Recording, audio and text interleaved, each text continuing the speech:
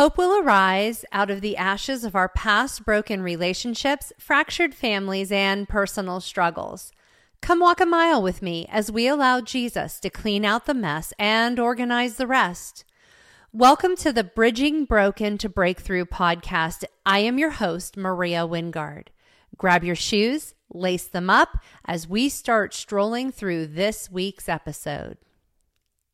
Welcome back. Last episode, we got all the formalities of introductions out of the way. Now that you know a little bit about me, we will be spending a few weeks stomping around the lovely topic that's on the tip of everyone's tongues these days: offense. It seems no one can quite get away from either being offended or hit by another person's offense. It's also quite an impressive octopus. The tentacles just wrap around and suction cup themselves tightly to their target. Tentacles pulling us right in without giving us an avenue for escape, curling around tightly like a snake.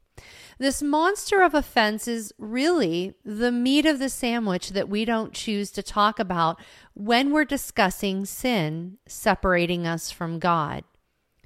Meat sandwich, you say? Yes. Most Christians treat sin like they're on a keto diet. Look at me, I'm carb-free. No sin for me. Well, I've got a news flash straight from the scriptures. That's a Spam sandwich you're eating carb-free. It's garbage. Galatians chapter 5, 19 through 21 shows us the sin sandwich. Top bun: sexual immorality, impurity, sensuality, idolatry, sorcery. Bottom bun: drunkenness and orgies. But what about the middle, the Spam? Enmity, strife, jealousy, fits of anger, rivalry, dissension, division, and envy. The octopus's 8 tentacles. So, how do we cut off the arms of this offense octopus?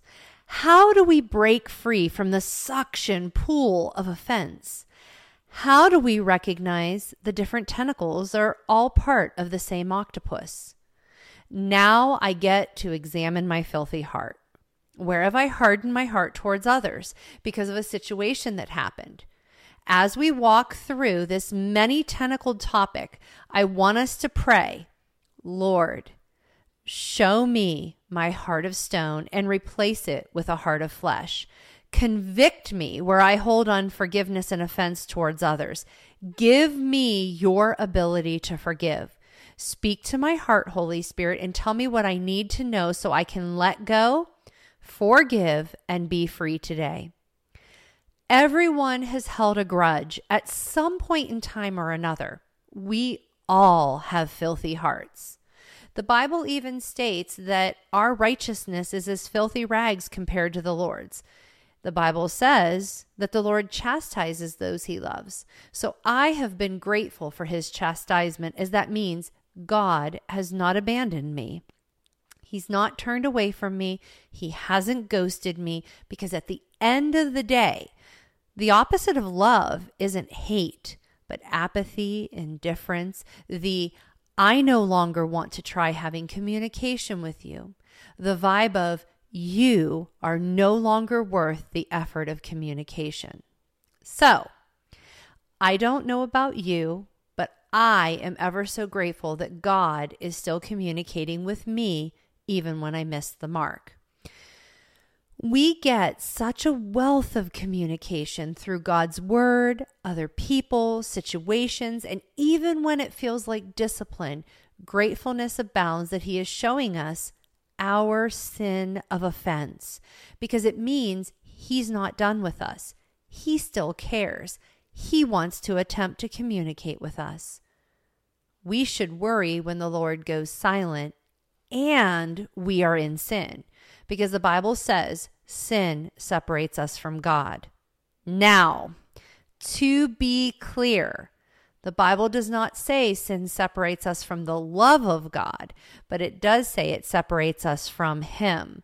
This is why we see Jesus, when he took our sins on the cross, in anguish, crying, "Father, why have you abandoned me?" So, if you're feeling abandoned and entertaining the sin of offense, repentance is a great place to start. For truly, when we repent from sin, God turns right back around and sees us through the blood of Jesus and the finished work of the cross. I thank God for the blood of Jesus that speaks a better word than that of Abel crying out from the ground. I'm so grateful that one drop of Jesus' blood is payment enough for all sin. Are you willing today to put the sins committed against you under the blood? Are you willing to accept the shed blood of Jesus as payment in full? Do you believe Jesus' blood is enough for what was done to you? Is it enough to cover what you have done? So, breathe deep. Grab your muck boots and let's start wading through this slimy topic.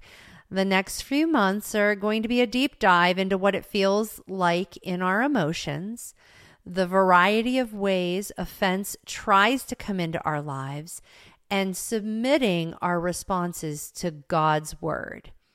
I'm going to use a lot of stories, so let me introduce you to the lovely, offendable me.